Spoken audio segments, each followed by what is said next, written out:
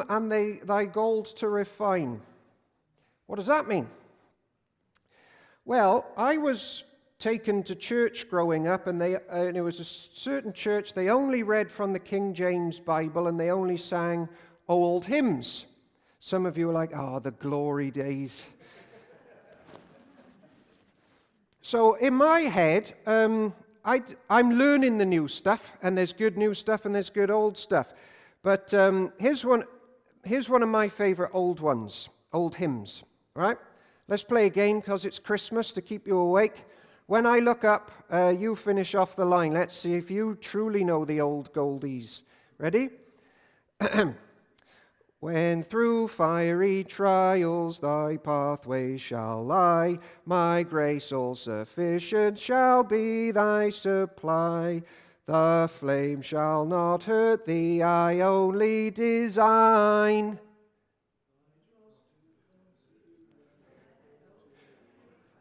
Two of you knew it. Well done, Phil. Thy dross to consume and thy gold to refine. Do you know it? Wow. It's a classic. Well, listen to this one then. This is the next verse. I'll just read it. The soul that on Jesus has leaned for repose, I will not desert to its foes. That soul, though all hell should endeavor to shake, I'll never, no never, no never forsake. That's good, isn't it?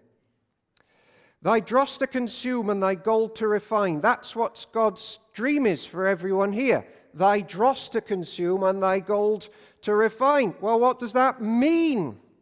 Okay, Christmas message. Malachi was written, in Malachi they're looking 300 years ahead to the arrival of John the Baptist and Jesus. Okay, prophecy. Jesus on the way. Here's 3 verse 1. See, I will send my messenger who will prepare the way before me. Then suddenly the Lord you are seeking will come to his temple. The messenger of the covenant whom you desire will come, says the Lord Almighty. So, John the Baptist is on the way in 300 years. He's making the way for Jesus who's on the way, the first Christmas. Right, next question for you to think about. What does Jesus bring? All right? Welcome at home, or maybe your first time to the church. What does Jesus bring when he arrives? Have a think. What would you answer? Your neighbor asks you, what happened when Jesus arrived? Why did he come? What did he bring? All right? I reckon 90% of you thought of peace. Did you think peace? That's one of them.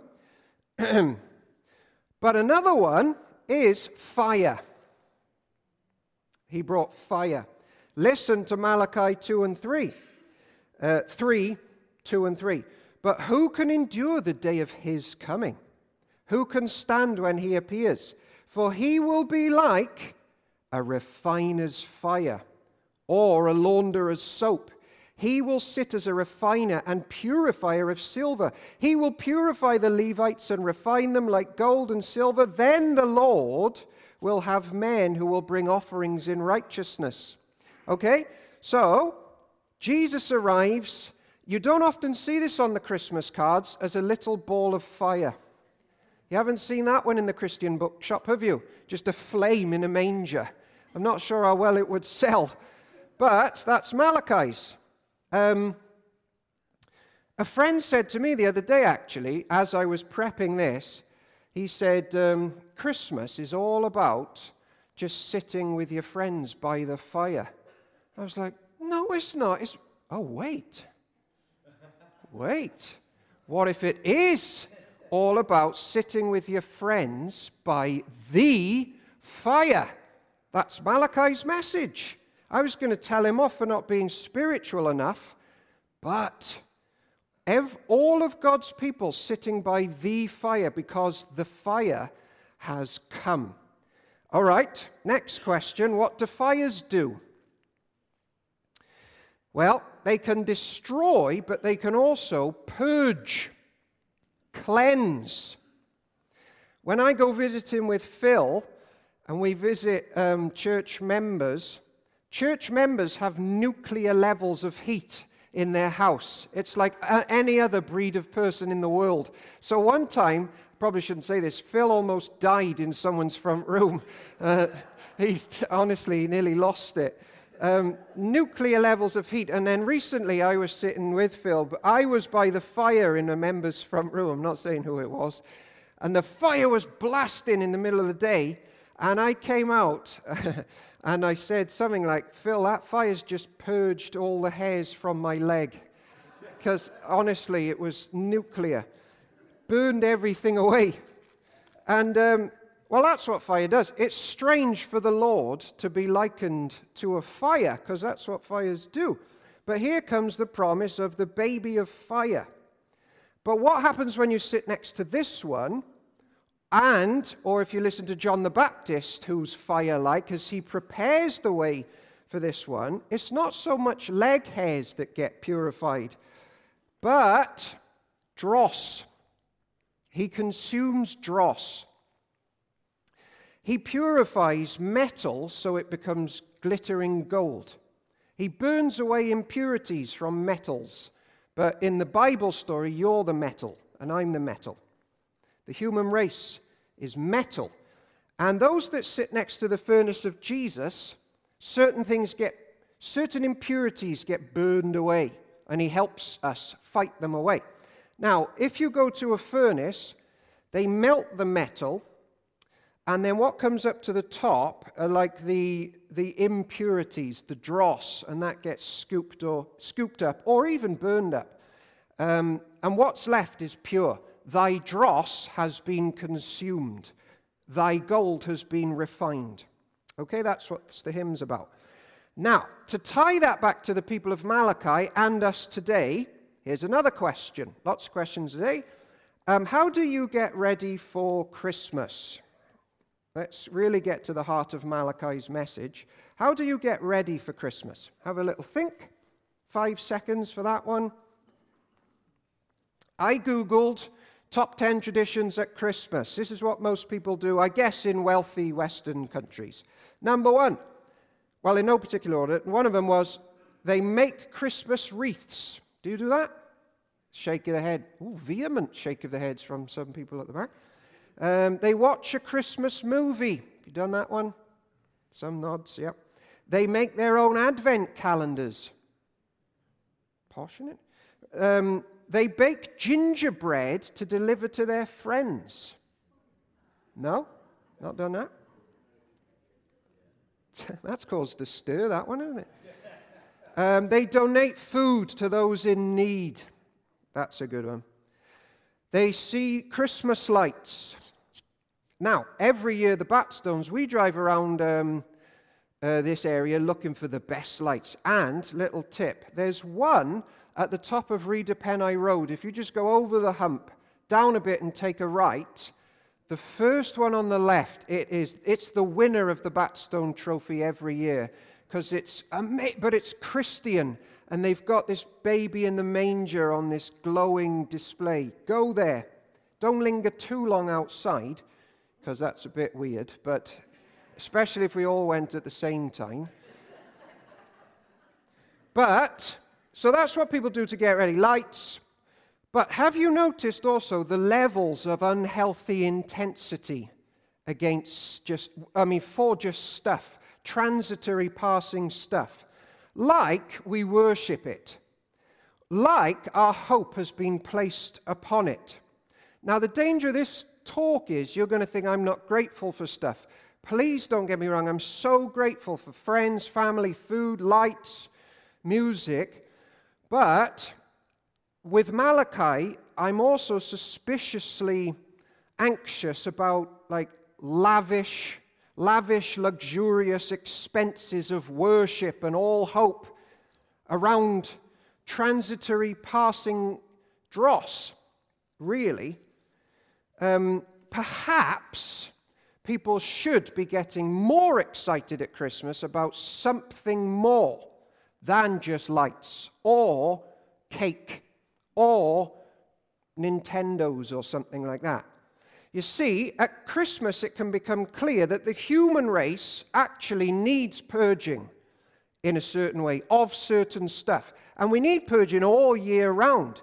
From year 1 to year 101, however old we are, all year round there's dross in our lives, stuff that hooks us that shouldn't, that we obsess over too much that we shouldn't, but it particularly comes to the fore at Christmas in rich Western countries, as we just lavish often too much stuff in our lives and upon stuff which is just dross. So I'll come back to that in a minute. Because in Malachi 3 and 4, the great double act is coming like fire. And in Malachi 4:5, see, I will send you the prophet Elijah before that great day and dreadful day that the Lord's coming. So John the Baptist is coming, everybody, for the first Christmas. He arrives.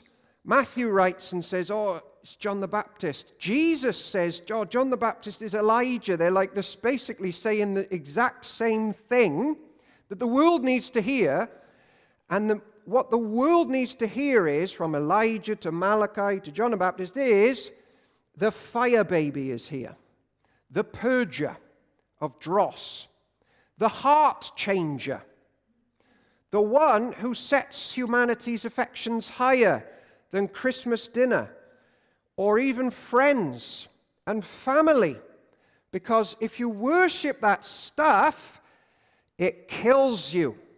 That stuff needs to go, if that's where we're at. It's quite an offensive message. Jesus is the purifier of priorities. Here's the message that Jesus brought. Here's his refining, fiery message summed up. Priorities have dross that need to be consumed. All of you have a soul sitting before me. And your soul, according to the fire baby, will only find its home in God and with God. Your body likes water and food. Your soul likes Jesus. Right? That's what it's made for. You try, and I try, to make your home elsewhere.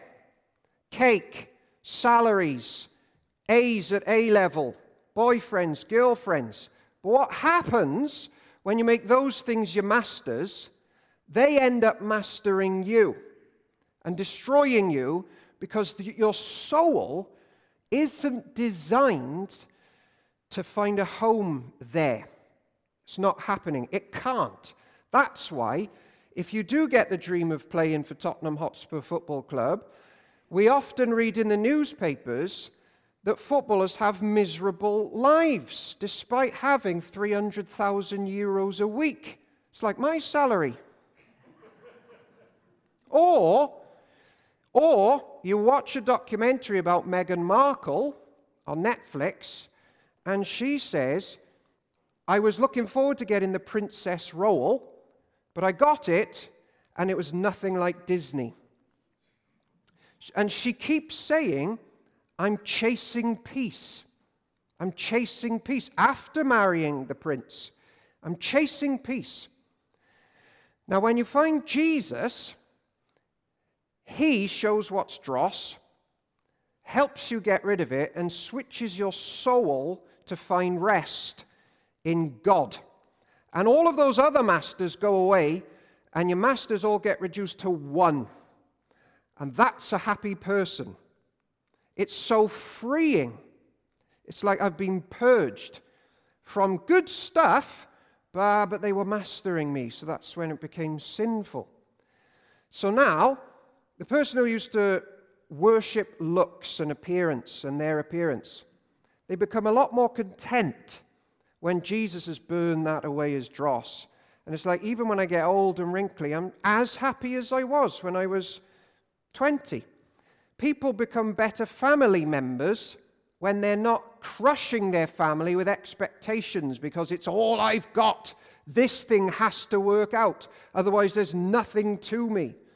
Or when you get a C instead of an A, you're all right because you're home, regardless. Yes, you try hard in exams, but if you get a D, it's like, well, I don't worship that stuff. I'm on a journey of becoming gold. And if that stuff's my aim, that stuff's got to go. And so that process, according to the Bible, can be painful, and it's called repentance when you're turning from wasted goals and aspirations. Jesus sets fire to them all. He removes dross, and Malachi tells the people of God, he doesn't even bother talking to the world, he's talking to church, and he says, even church is now at the place where we're like, I'm not that bothered about God at Christmas. Nah, he's all right, I'll give him an hour, and then I'm getting to the proper stuff. And God's like, you don't even care about me. Health, wealth, bodily success. Malachi says you're going to lose that all. There's a fire coming. Honestly, the last month, so many people I've known suddenly cut down, suddenly dead. Now, here's a question. Is health the most important thing to us as a church? Because, as we've learned many times just even the last month, we lose it. We lose it. Health is dross. Dross. It's going to be lost. So it's like, what am I living for then?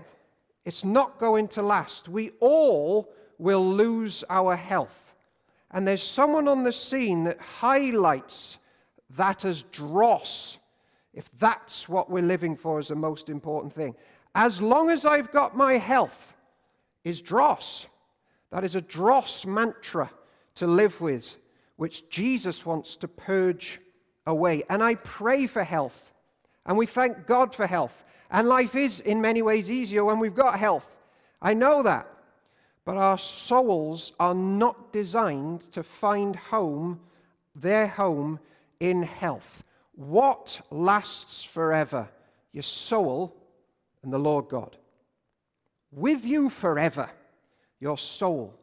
And Malachi's messages are, you've got more bothered by human relationships and money than you are with me, and aspiring to know me and get to know me. You've given me your leftovers. I don't want that. I'm going to purge you of that idea that you'll be fully happy when you're healthy. Utter rubbish. Utter rubbish. One of the persons that died this month that I know quite well was never more joyful than as his body was falling apart. Never more joyful. Because he's not living for it. He's living for the Lord. So, to wrap all these thoughts up, the glory of Christmas is this. Jesus turns everything upside down, burns away the world's ideas of what gold is. Gold standard living. Jesus is like, right, set that on fire. That's killing everybody. Here's the last verse I want to read. Chapter 4, verse 2. But you who revere my name, you now, the ones who get who Jesus is, the Son of Righteousness will rise with healing in its wings. And you will go out and leap like calves released from the stall. See, the glory of Christmas is this. Jesus heals people as he refines them. He heals them. And we can all leap out of Park End in one form or another. Soul leaping out back into King Coyd. Because we know Jesus, who's refining us for the world to come. Saint Athanasius in the 4th century said this. Christ became what we are at Christmas, so that we might become what he is. This is the marvelous exchange. He enters our life that we can enter his. Behold the Son of God who becomes our brother to lead us out and lead us home. So Jesus joins us with our lost aspirations, our misplaced worship, our failed goals, and he takes that to the grave, burns that up, and then he gives us what he's got in this great exchange of the soul and passions and hobbies and obsessions. And what he's got is godly, everlasting life. Utter peace with God, knowledge of God the Father, complete peace. It's like he arrives and the world is needs a GPS mapping system back to God, and Jesus just presses home.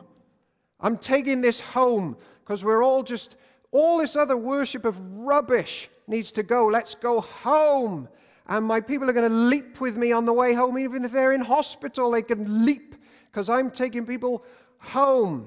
And in a world with such nonsense aspirations at Christmas, I've noticed in the movies, like power and glory is just butch men with muscles and fighting people and winning the ladies, and they're so handsome. And so can't we do better than that? No offense, ladies, but can't we do better than winning the lady or winning the man or getting a boyfriend?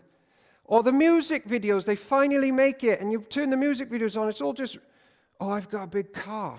Look at this music video. Oh, I've got the best looking man in the world. Look how much money I've got. Or this big necklace. It's complete dross and does not lead to joy. So to wrap all this up, here's my final question. What is the purged life, the heavenly life? And I'm going to tell a story. Then I'm going to end by reading something about Jesus. Here's a story. It's a true story. I have a car. It's not the end of the story. And in the car there are some seats. And in the seats there's a child seat, and next to it is another child seat. Sometimes that child seat's in the front seat. And so there's a lot less room for adults than there used to be. Now sometimes, after Teenagers Club here, I take some people home, some of the officers home late at night. And if there's two child seats in the back and one adult's in the front, well, the other adults, they got to squeeze in between this little gap because I can't get the seats out. It's like Fort Knox trying to get the child seat out the car. I need Rita's help, and she's not there. So the adult I'm taking home, is just wedged in the middle, desperately uncomfortable. Right? Now, they can say to me, Owen, please could I have a better seat? Because this is painful. They can ask. And I might reply, if there is a spare one, yeah, come up the front. But when there's not, if I've got 2 or 3 adults, my answer for the time being is, sorry, no. You've got to sit in that seat. That seat, though as uncomfortable as it is the only way and the best way for me to get you home. Okay? Right. Now you've got 2 choices. You sit there and you rage and you spend the journey in misery. Or you sit there and you trust me that I know best and you come to peace with it. And not only will you come to peace with it, you're happy that you're actually in the car going home. Okay? Sit and rage or make peace with it and enjoy the company along the way. Right. Now imagine your life is that journey. The living God is the driver. Nobody in this room will say, my life is exactly how I want it to be, according to the way I was hoping it was all going to work out. My idea of what happiness will be, I'm nowhere near that. But nevertheless, I'm in a car, and the Lord God is saying, hey, you can ask to change seats, and sometimes I'll let you sit up the front, and life will be a bit more comfy. But other times, you're going to sit wedged right there, because you've got some dross that I need to deal with. But if you make peace with it and trust me that you're in the car and I love you and you know me and I know you, I'm going to get you home. You think you need a Ferrari.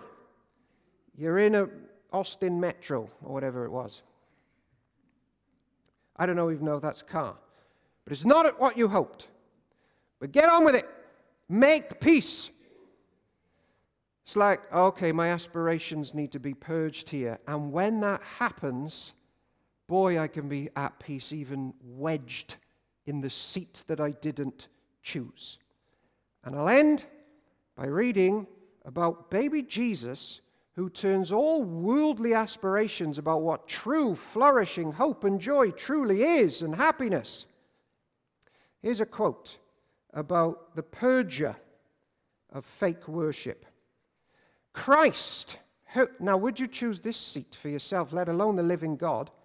Christ, who in eternity rested motherless upon the Father's bosom, has in time rested fatherless upon a woman's bosom, clasping the Ancient of Days, who had become the Infant of Days. He was up there. Now he's down here joining us in our uncomfortable seat, the Infant of Days. What a deep descent from the heights of glory to the depths of shame, from the wonders of heaven to the wickedness of earth, from the exaltation to humiliation, from the throne to the tree, from dignity to debasement, from worship to wrath, from the halls of heaven to the nails of earth, from the coronation to the curse, from the glory place to the gory place.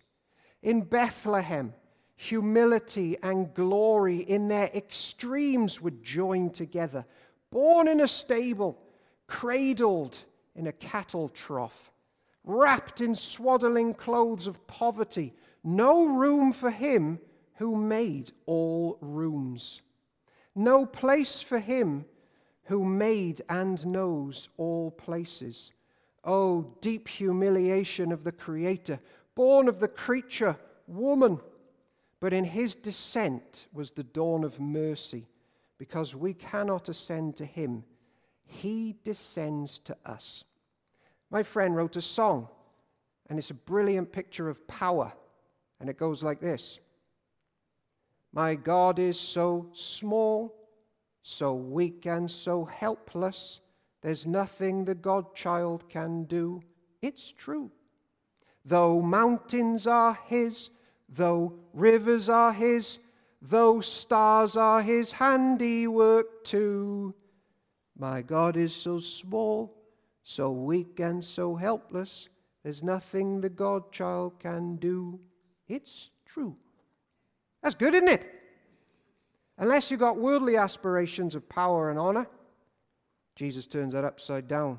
He comes to serve and give his life and defeat death and sin for us.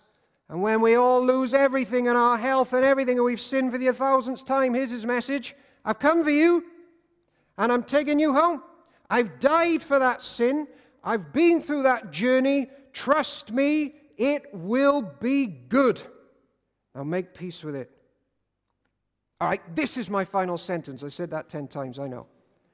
I'll end with this. I can hear you groaning. All right, this will be the last one. As you gather around with your friends at Christmas to play Trivial Pursuit at Christmas, Malachi says it's time to turn from trivial pursuits. Come to Jesus and live. In the name of the Father, the Son, and the Holy Spirit.